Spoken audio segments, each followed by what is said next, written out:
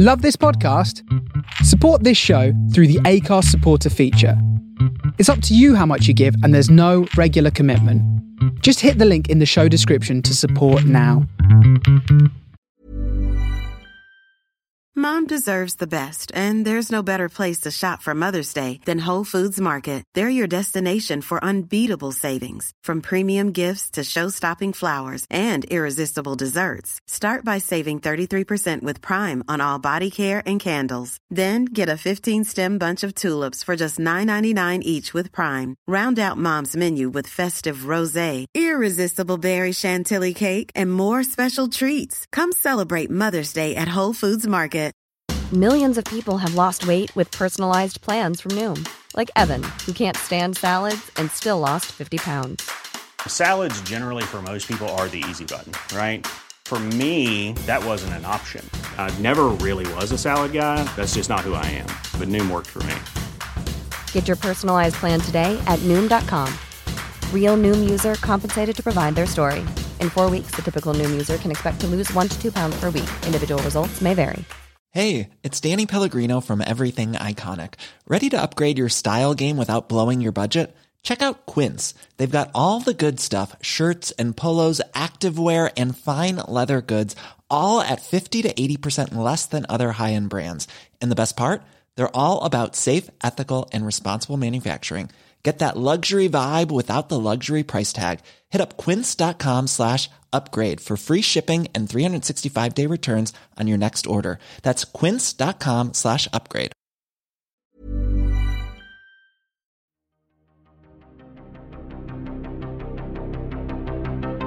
This is Writers on Film, the only podcast dedicated to books on cinema.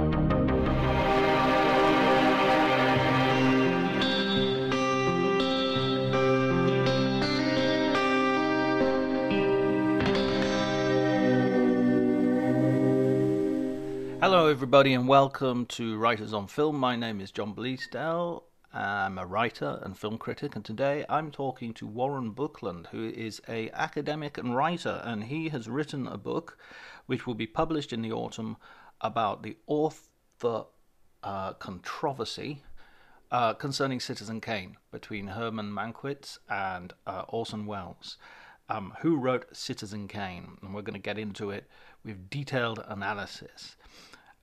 If you enjoy the conversation, please remember to like, review, and spread the word as far and wide as you can. There are lots of episodes available now, over 100 episodes available now, so if you have not been with us since the beginning, as many of you have not, then feel free to go back and fish out some of the older episodes, which I will be sort of updating occasionally and putting and reposting as time passes, especially over the summer, as there are lots of festivals to attend, and so it makes releasing new episodes a little bit bumpy to schedule.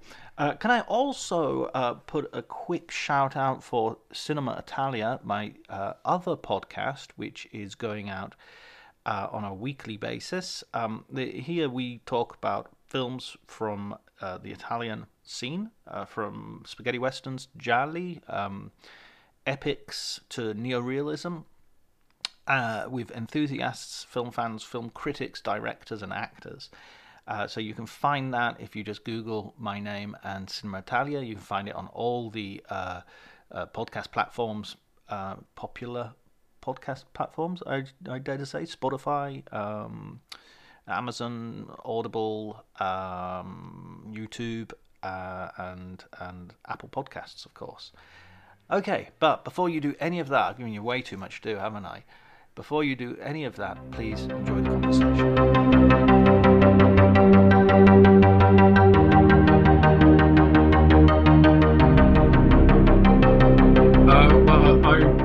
I studied my PhD at University of East Anglia, supervised by Thomas Alsasser. In fact, halfway through, he actually moved to Amsterdam, and I had a choice to stay in Norwich or to spend, my final year in Amsterdam. So I obviously did the latter. So I thought that was be a bit more exciting. So while Thomas Alsasser was setting up film studies in University of Amsterdam in the mid 1990s. I was there as well, finishing my PhD thesis, and going to Amsterdam, opened up a whole vista of new colleagues, and I started teaching with Thomas on the MA there, and after several years of teaching on the MA, we began to put our notes together into a book, and that became the book Studying Contemporary American Film, a Guide to Movie Analysis. So we spent several years teaching that stuff to MA students, and then it came out as a book, which was halfway between a textbook and a research monograph, and it did quite well. The publisher wanted us to do a second edition, to change all the films, but that would have been a huge effort. So we said, well, the theory would stay the same, so we might as well, we couldn't really invest the time in doing that.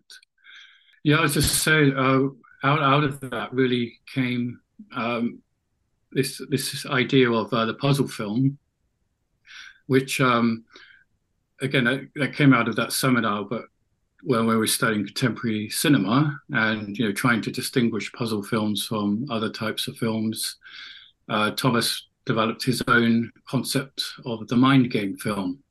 So we had these parallel developments at the same time. We sort of had this sort of playful critique of each other, because he thought my notion of puzzle film was far too narrow, and and he had a notion of mind game film which was far broader. Basically, I was just interested in these films from a narratological perspective, and he had a much broader agenda, more cultural, philosophical, historical agenda that he continued to develop for the next 20 years, and I basically just stuck to narrative theory of these films. It really emerged from watching David Lynch films, like Lost Highway was really the film that did it for me. Watching Lost Highway several times in midnight screenings in Amsterdam, it is pretty remarkable. Going to the films with all these fans to watch Lost Highway, and then trying to figure out what the film means. And of course I always said, well, it's not what it means, it's how it means. And we need to study how, if the film is ambiguous, then we need to study how it is ambiguous, rather than try to shut down the ambiguity and fix it. So we need to acknowledge the ambiguity. So that was really the beginnings of that interest in puzzle films. So, all developed out of that late 90s interest, and just being in Amsterdam with Thomas Elsasso. It was a very creative period for me, very formative. What was the distinction then between what you were defining as puzzle films and he was defining as mind game films? For me, well, he interpreted the term puzzle as being you can solve it, you can solve the film. There's an answer. Yeah, and I never actually meant it in that way, but nonetheless, that was the way Thomas read it, and he, one of his main issues about the mind game film is that it's irresolvable, and you have to acknowledge that there are these fundamental contradictions that you cannot resolve. And for him, the mind game film actually acknowledges that, rather than offering, you can even use Claude Lévi-Strauss and say, the puzzle films and mind game films do not offer imaginary solutions to real contradictions. You become aware of those real contradictions. So you're not going to give me the answer to Lost Highway then? No, I think those who say they tell you what it means, they're just actually missing half the film, because as soon as you try to disambiguate it, then you're missing the point. So. Yeah, David Chase has a similar opinion about the ending of Sopranos. If you think you know the answer, it's you've missed the point entirely. Yeah. And I don't know. There's a little bit of me that sort of I think there are some films which sort of look like puzzle films in that definition, but they do have an answer, in the sense that, like, something like Christopher Nolan's Inception, I think it's very clear that there is a very distinct and specific answer, and he's using a sort of editing device, i.e., he's cutting before what would be revealing happens, just in order to maintain a sense of ambiguity, rather than because there's any genuine ambiguity. Well, if you have a $200 million budget, then you have to offer some solution to the audience. I guess that's the problem when the mind game film or puzzle film elements then enter the mainstream. Then obviously they're compromised. David Lynch obviously didn't compromise with Lost Highway, or indeed with Mulholland Drive, but Christopher Nolan is sort of using them within a more traditional narrative structure. You could be Hush. Just to push back a little bit on that, I mean, I think I have certain problems with Nolan, definitely. But I mean, if anything, things like Dunkirk and Tenet, he seems to be constantly spending a lot of money on plots which are sort of bafflingly complex in his, unnecessary. I mean, Dunkirk could easily have just been a fairly straightforward war film, and he chose not to do that. So I'm not sure how much he's compromising there. Yeah, I think Tenet, he didn't compromise. Yeah. I think it's people just say it's baffling, but then that with this large budget, and I think that's part of its strength, actually, that he actually went ahead with it. Yeah, I think some people say it's they criticize it, and I think it's if they do, then I think it's an underrated film. Much more challenging and complex than Inception. So yeah, I much prefer Tenet to Inception in that sense. Yeah, and so now you're working on this new book, you've finished this new book, which is on the authorship. I mean, this is a different kind of puzzle in a way. The authorship of Citizen Kane, which has been argued about for decades, and recently re-emerged with the film Mank by David Fincher, written by his father, that rehearsed some of the arguments for believing that Mankiewicz, Herman Mankiewicz, is that right? Yeah, was more the author than Orson Welles had let on. So what's your approach? Well, I guess I should point out what I'm trying to avoid. Firstly, all the debates around Citizen Kane authorship, they're completely subjective. They're impressionistic. They're based on confirmation bias. It's people saying, "Well, I knew Wells, therefore I know the truth of this," which clearly isn't. If it was a court case, it wouldn't stand up in court just saying, "Well, I know this person did it." You need independent evidence. Yeah, assertion is not argument. Yeah, after reading all of these accounts of the to and fro between various people and their critiques of each other, I thought, well, we can take this to a completely different level and look at it in terms of the evidence that we do have, which are the various versions of the screenplay, and then use statistics to measure and quantify the authorship, because that is possible. You can go all the way back to Aristotle, who said, he defined style in terms of the writer's identity, and says, the writer can claim a piece of text because as part of their identity exists within the text, so they can claim it. And ever since then, it's we've been defining style, and the issue is we really need evidence for measuring style. These are the two things: the measuring the style and quantifying it. And then when you've got a dispute between two authors, you can then compare them in terms of the style that has been quantified. So once you've reduced it to a numerical value, you can make comparisons. So rather than just making assertions. So how do you reduce style to a numerical value? Yeah, that is part of the complex part of the book, but I try to go through it as simply as I can. Okay, so as I said, the key is then quantifying linguistic features of style. And, the basic way of quantifying style is to count the frequency of linguistic features, letters, words, different word types, pronouns, and even punctuation. Punctuation is actually quite important when you're defining authorship. If you have two authors like Wells and Mankiewicz, you can identify these particular linguistic features that have a high frequency in one author and a low frequency in the other author.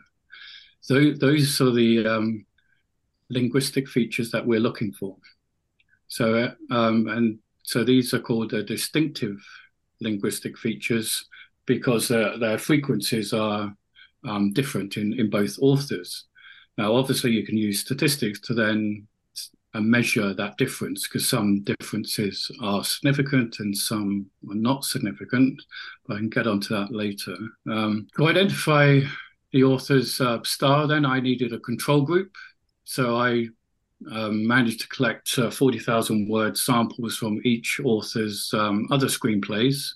Then used software to generate the frequency of all linguistic features, from letters, punctuation, words, and two-word collocations. I did this systematically. I just focused on, letters first of all, looked at all the differences, and then moved on to words. This took several weeks. So you generate these huge lists of features and their relative frequency. The relative frequency simply means the frequency of this feature in relation to the whole data set. So it's 40,000 word sample, and then you just count a particular word and divide the word into that 40,000 word sample, then you get the relative frequency. So I did this for both authors, just compared them, and I eventually identified 44 linguistic features that have a high frequency in one author and a very low frequency in the other author. So that's the statistical profile of each author. And, it's very mundane. It's words like day and the and full stop, things like that. But you have no idea what you're going to come up with. It really is a process of discovery of seeing what distinguishes Wells from Mankiewicz. So I eventually got these linguistic profiles, so these 44 words that have high frequency in Wells and low frequency in Mankiewicz, and actually the other way around. It gets quite complicated because that's not the same. But once you've got that profile, I then compared it to the frequency of those 44 linguistic features. I then looked for those features in the Citizen Kane screenplay, and then counted, their frequency, and then compared it to the frequency in Wells and their frequency in Mankiewicz. And I did that 3 times. So I just compared their profiles to the whole screenplay of Citizen Kane. I then divided into 4,000 word segments. So I ended up with 7 segments. And then the film is divided into 13 major scenes. So I then compared the profiles to the 13 major scenes, which again generates huge amounts of data. Now, a lot of procedural issues here. I can actually give you an example. We may lose everybody. No, go ahead. This is interesting. So... because the way I've described it, you can raise a lot of objections. Sure. But I was aware of all of the issues and problems involved. So this is why it took a long time. I then made sure that I didn't fall into the usual traps. So let me give an example of the word that is very distinctive, and it's the word day. Okay, I'll begin with the end result. The word day has a distinctive ratio of 3.41, which basically means Mankiewicz uses it 3.41 times more than Wells does. Right. Okay. And if we look at the numbers in the 40,000 word sample for Mankiewicz, he uses the word day 79 times. Orson Welles, in his 40,000 word sample, uses the word day 23 times. Now, okay, those are raw figures, but because the data sets are the same size, we can make a direct comparison there. But obviously, Citizen Kane is a different sample size, is 26,000 words, basically. So to compare different sample sizes, you simply convert them to a percentage. So this is why we use percentages, because it standardizes the results, so we can compare samples of different size. So the 79 uses of the word day in Mankiewicz in his 40,000 word sample, it comes to 0.198%. And again, remember, percent means out of 100. So he uses it 0.198 times per 100 words. And Wells is obviously even smaller because he uses the word day 23 times in his 40,000 word sample. So it becomes a very small percentage of 0.058. Okay, so now I look at Citizen Kane and I found the word day 60 times.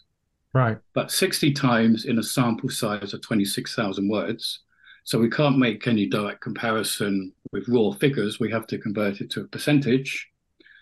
And the percentage then is 0.232%. Now, another thing here is to keep talking about these very small numbers can be very tedious. But as I said, I'm talking about a percent, so per 100. And if we want to stop talking about 0.0 whatever, we can actually sort of scale them up. So rather than per 100, we can say, per 1,000. So the 79 uses of the word day in Mankiewicz becomes, 1.98 per thousand. But even that's a bit awkward. So why don't we just keep scaling it up and go to 100,000?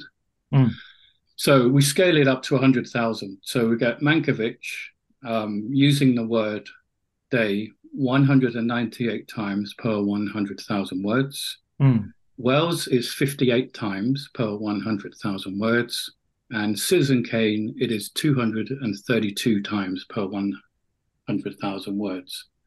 Now, just quoting those figures, you can see that Citizen Kane is higher than Mankiewicz and Wells. But Citizen Kane is much closer to Mankiewicz than it is to Wells. Citizen Kane 232 is very close to Mankiewicz's 198, and Wells is all the way down to 58. But obviously, quantifying it that way isn't enough as well. That's very informal. So what we do is we actually do what we did earlier with we just use the ratio again. We just divide one into the other. When we looked at relative frequency, I just divided 79 into 40,000, and we got the percentage. So we can do this again. We just divide Mankiewicz's frequency into Citizen Kane and Wells's frequency into Citizen Kane. So the Citizen Kane frequency is 232. With Mankiewicz, it is 198. Divide one into the other. That's all you have to do. And you end up with 1.17, which is, as a ratio. Then do the same with Wells. And again, obviously put them in the same order. So 232 divide by 58, and you get 4.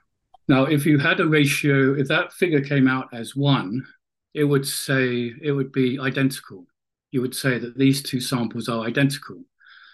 So Citizen Kane has 232 per 100,000 words. Now, if the sample I was comparing it to also had 232, that would give you, you divide one into the other. It's obviously 232 divided into 232, you get one. And so a ratio of one would suggest identity, complete identity between the two samples. So obviously you don't get complete identity here, but 1.17 is pretty close. That's the Mankiewicz. But Wells is 4. That's completely different. Basically, what that means is that Citizen Kane, there are 4 times more uses of the word day than there are in Wells. And in Mankiewicz, there's 1.17 or more or less in terms of Citizen Kane. Could it be argued that, I can think of several objections here, and I'm assuming that what you're doing is you're doing this over and over again with lots and lots of different things, and so that you can't do this with one word. I'm just giving one word as an example. So I do 44 words, and those 44 words, and then I average out all of these ratios, and then you get a final ratio. And so that's how you work. That's how you work it out. So what are your conclusions then? Well, I'll just point out that then in the next chapter, I then visualize this by putting it onto a confidence interval. I'm Sandra, and I'm just the professional your small business was looking for. But you didn't hire me because you didn't use LinkedIn Jobs. LinkedIn has professionals you can't find anywhere else, including those who aren't actively looking for a new job, but might be open to the perfect role, like me. In a given month, over 70% of LinkedIn users don't visit other leading job sites. So if you're not looking on LinkedIn, you'll miss out on great candidates like Sandra. Start hiring professionals like a professional. Post your free job on linkedin.com/people today. Millions of people have lost weight with personalized plans from Noom, like Evan, who can't stand salads and still lost 50 pounds. Salads generally for most people are the easy button, right?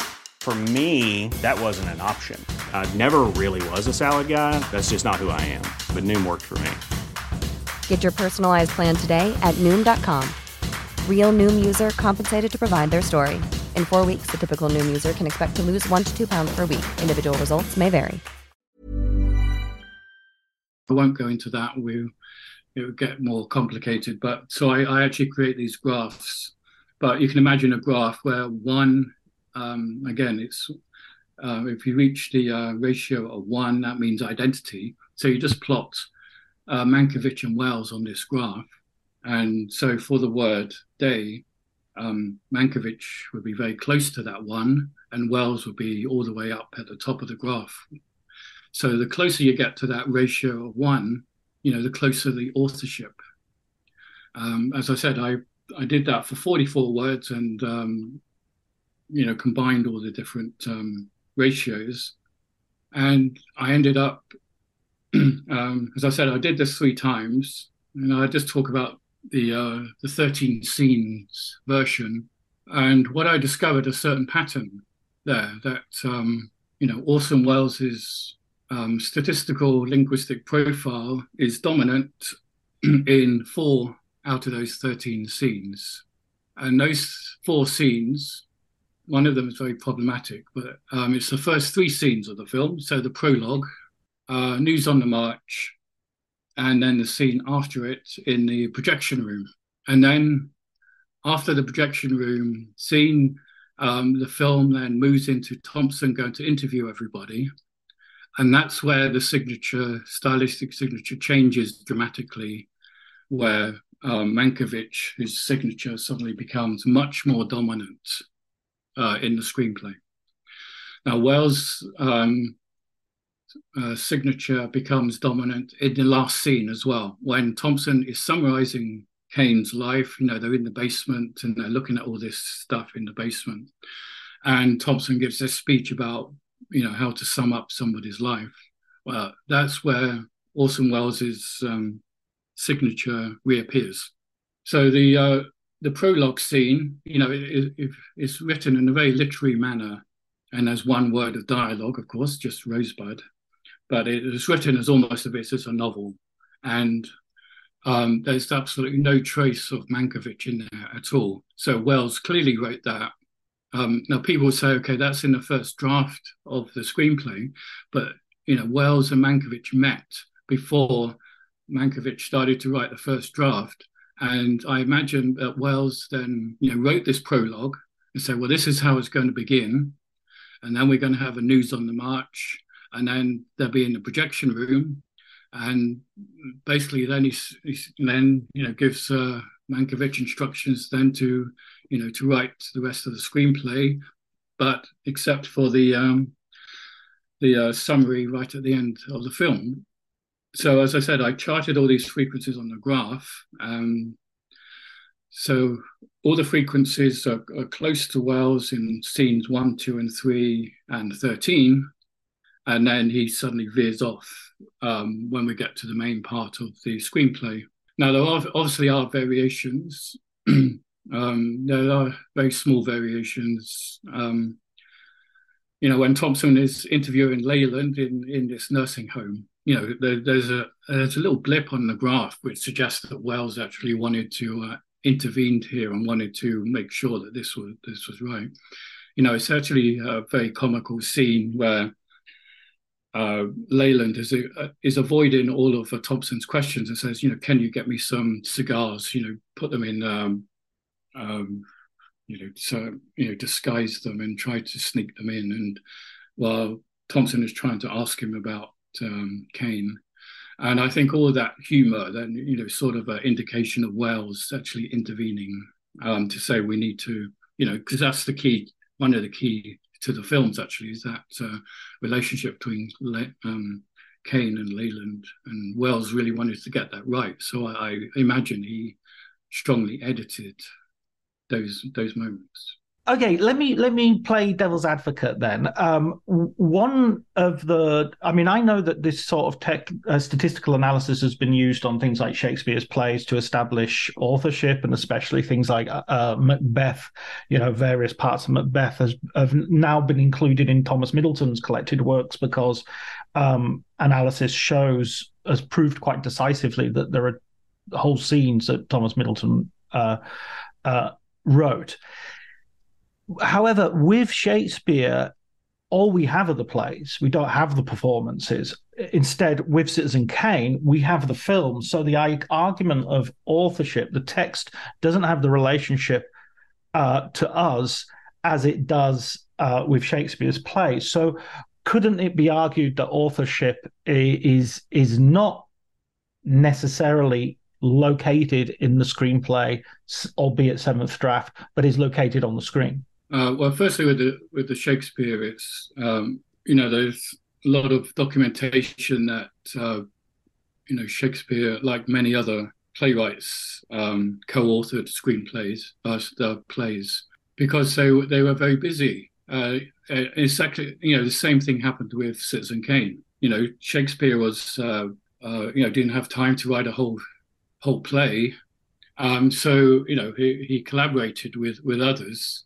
And the collaboration comes down to the fact that, Shakespeare say, well, you write these scenes and I write the other scenes, and we won't edit each other's work. So that's why you can detect authorship, multiple authorship in Shakespeare's plays, especially the late ones. We're talking about the late, there is a very famous book that's dealt with this by Brian Vickers called Shakespeare Co-Authorship. It's a 500-page volume, and I used it as one of my main texts because it's Shakespeare co-author. So and he uses some statistical analysis there, and he's a renowned Shakespeare scholar.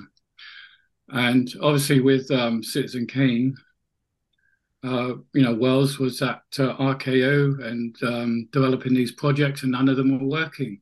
So his I think it was. He's on he's there for almost a year, and he hadn't made a film. So he's starting to panic because he wasn't fulfilling his contract. So he came up with, well, I'd have to hire somebody to help me write a screenplay in order to, fulfill the RKO contract. So then he started his collaboration with Mankiewicz. So obviously Wells would, control, the tone of the film by saying, well, here are the opening scenes. As I said, one of them is problematic. The News on the March is very problematic. It looks like Wells, but we have documentation that, of course, John Houseman said that he wrote it several times. But at the same time, it's imitating the voiceover of News on the March. It's just perhaps it's just a genre thing, and just a coincidence. Yeah, and it just sounds like Wells's dialogue, Wells's fingerprint.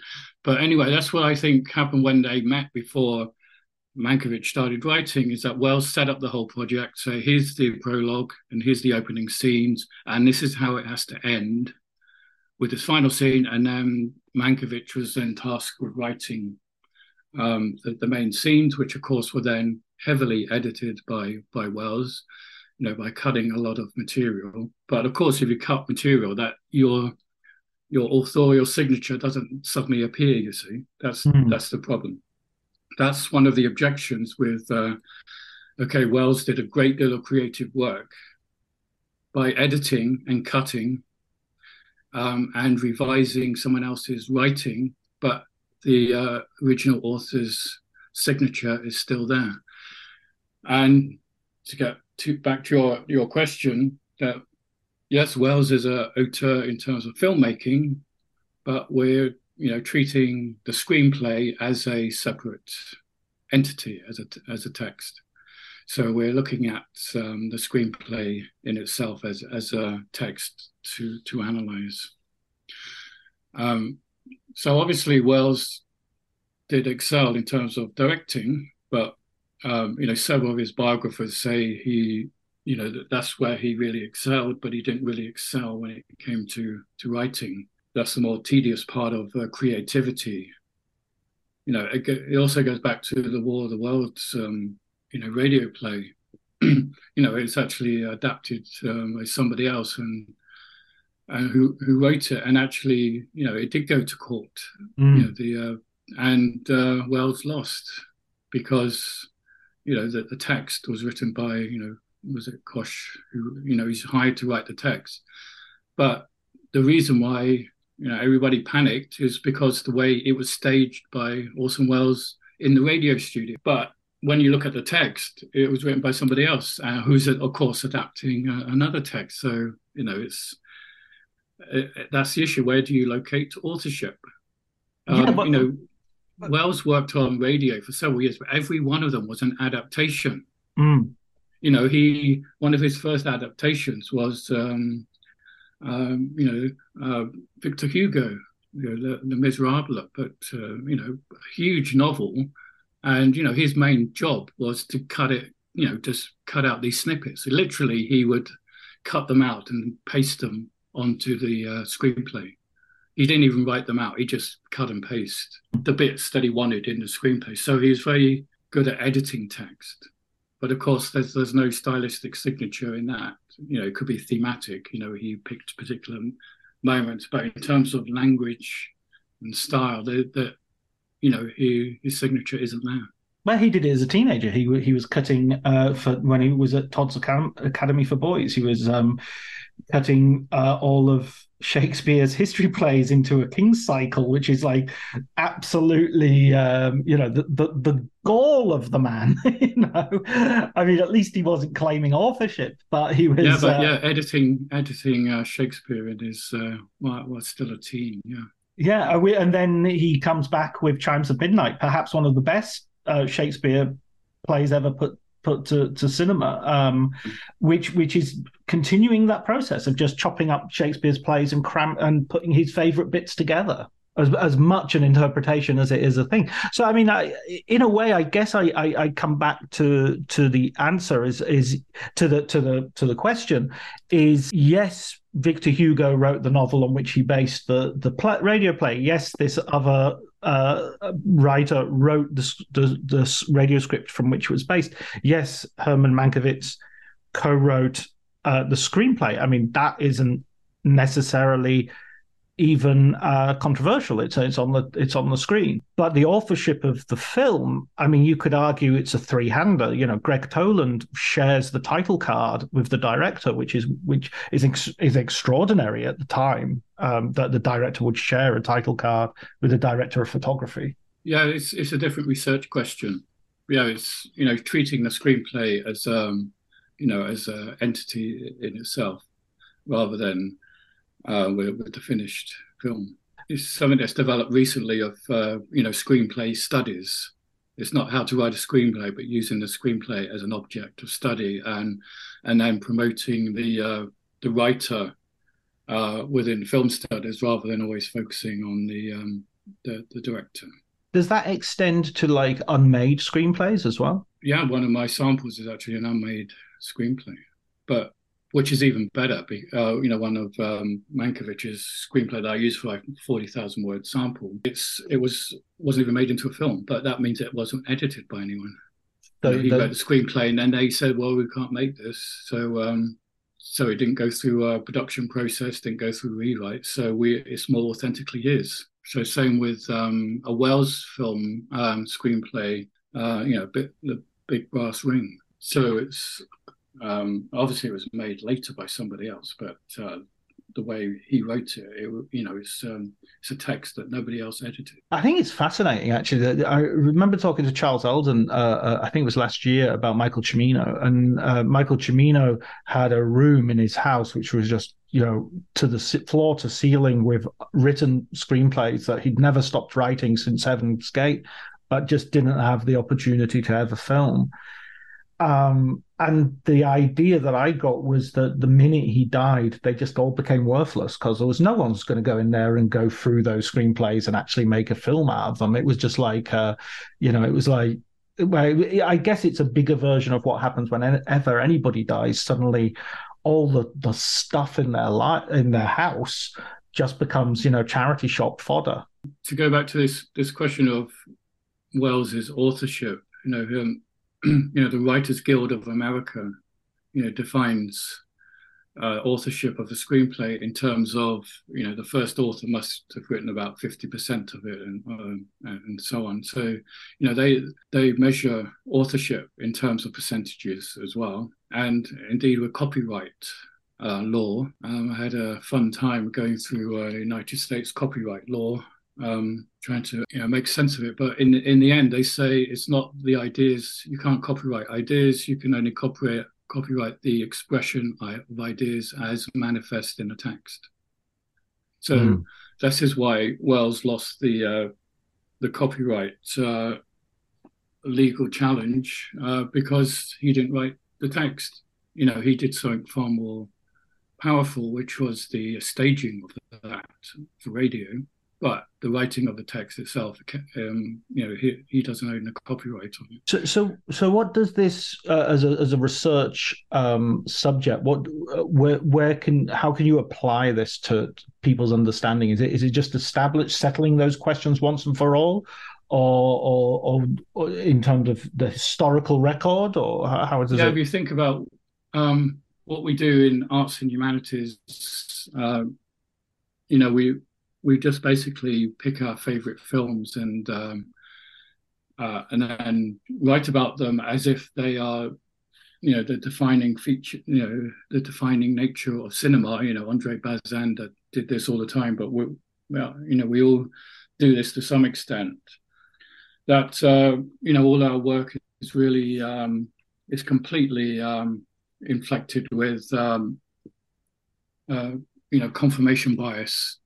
And obviously I've done this as well, but I get to a point where I say, well, do I want to now write another analysis proving that David Lynch makes puzzle films, and students do this as well, and I try to say, well, it's confirmation bias, it's a closed question, and you need to open yourself up to the fact that your question may have a different answer. So I'll just give an example that students do all the time. It's, we do feminist analysis. And so a student says, I'm going to look at this film and prove that it's a patriarchal film. And obviously you say, well, you've already come to your conclusion. So what's the point? And, if you state your conclusion like that, you said, well, all you're going to do is just cherry pick data and say, well, there we are. You see, I've proved my point. And I say to students, so it needs to be an open question. You say, okay, I'll take this film and ask, is it a patriarchal film or is it not? Or where is it is there some scenes patriarchal or not patriarchal? So it should be an open question. The way you approach it is then you say, okay, I'm going to use a particular theory and a particular method and apply that, and I will find out.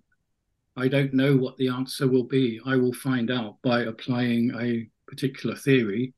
And according to the principles of that theory, it will either be patriarchal or not. And then you can say, well, we'll use a different theory, and then we come to a different answer.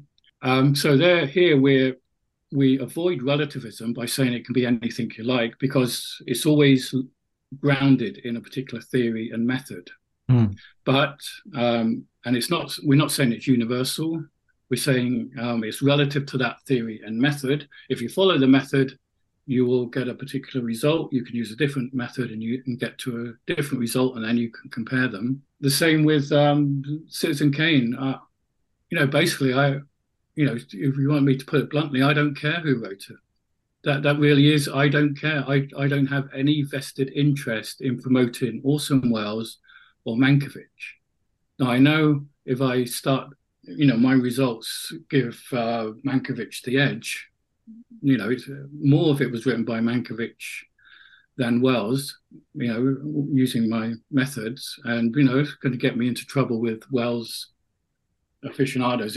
If I said, oh yeah, it's almost all Wells, then there won't be any Mankiewicz supporters coming after me. Perhaps I guess David Fincher is sort of a supporter of Mankiewicz, but it's very much a minority. So yeah, my results are going to annoy a few, Wells, but I tell them, okay, you may have known Wells, but here's the actual results. He was a good storyteller. There's these famous stories about him in the 70s, sitting in the same restaurant, telling these stories about his past to everyone who came to his dinner table. And yeah, he's a great storyteller. But if you think about it in legal terms, in court of law, it's you need the evidence, not just great stories. About that, in terms of the writing, Wells often used dictation as part of his writing. Does that in any way influence your results? No, somebody did a study of Henry James. Henry James, he developed a cramp in his hands, and for the last few of his novels, he actually dictated them as well. And if Henry James, you imagine his incredibly long, complex sentences, you think, well, if he's no longer writing it but dictating it, they must have changed. And so someone did a very careful study of before he hired, before he hired a stenographer and afterwards, and there's absolutely no difference. That's partly due to the remarkable nature of, Henry James is right, that those complex sentences were in his head and he could dictate them. That's absolutely, unusual. I guess it's unusual for him, so it's a special case. But yeah, he did dictate his later novels, and there's no stylistic difference between them. You can't tell that there's a difference. But, Mankiewicz was doing the same. When we see it in the film Mank, he's got a broken leg and he can't do very much. So he's dictating. Yeah, obviously we know that it was such a long, prolix draft that he produced, and it had to be very carefully edited out. But again, if you edit someone's work, that your stylistic signature still doesn't appear. Okay, well, that's fascinating. I mean, I hope it's definitely going to contribute to the argument. I don't necessarily think it's going to stop the argument definitively, but it will contribute and make us all regard it in a way which is a bit more refreshingly objective. I agree with your idea of the confirmation bias being not altogether helpful in this case. One last question, Warren. Do you have a film book that you'd like to recommend to our listeners? Well, if they want to be challenged, earlier I talked about Thomas Alsasser's work on the Mind Game film. Thomas unfortunately died quite suddenly in 2019, and he had this unfinished manuscript, which was on the Mind Game film. And so I decided, along with a few other colleagues, Dana Polin and Song Hoon and Thomas's widow, that we would finish this project for him. And this actually happened during the COVID lockdowns. Firstly, I was actually doing this Kane work at home during the COVID lockdown. It's actually a good time to sit down and relearn statistics and do all this incredible counting of words during lockdown, because I couldn't go out anyway.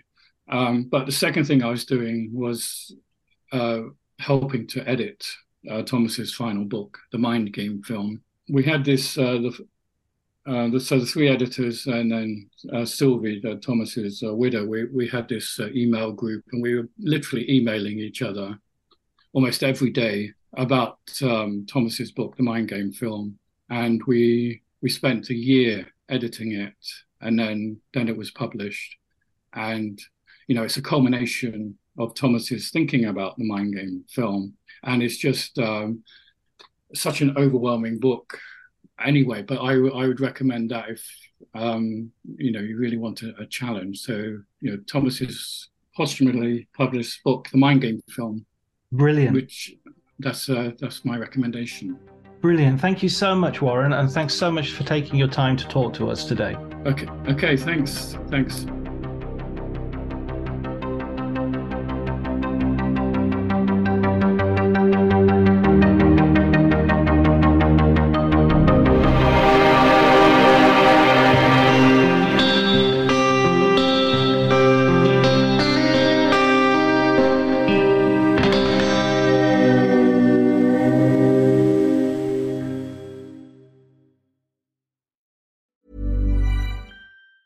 Mom deserves the best, and there's no better place to shop for Mother's Day than Whole Foods Market. They're your destination for unbeatable savings, from premium gifts to show-stopping flowers and irresistible desserts. Start by saving 33% with Prime on all body care and candles. Then get a 15-stem bunch of tulips for just $9.99 each with Prime. Round out Mom's menu with festive rosé, irresistible berry chantilly cake, and more special treats. Come celebrate Mother's Day at Whole Foods Market.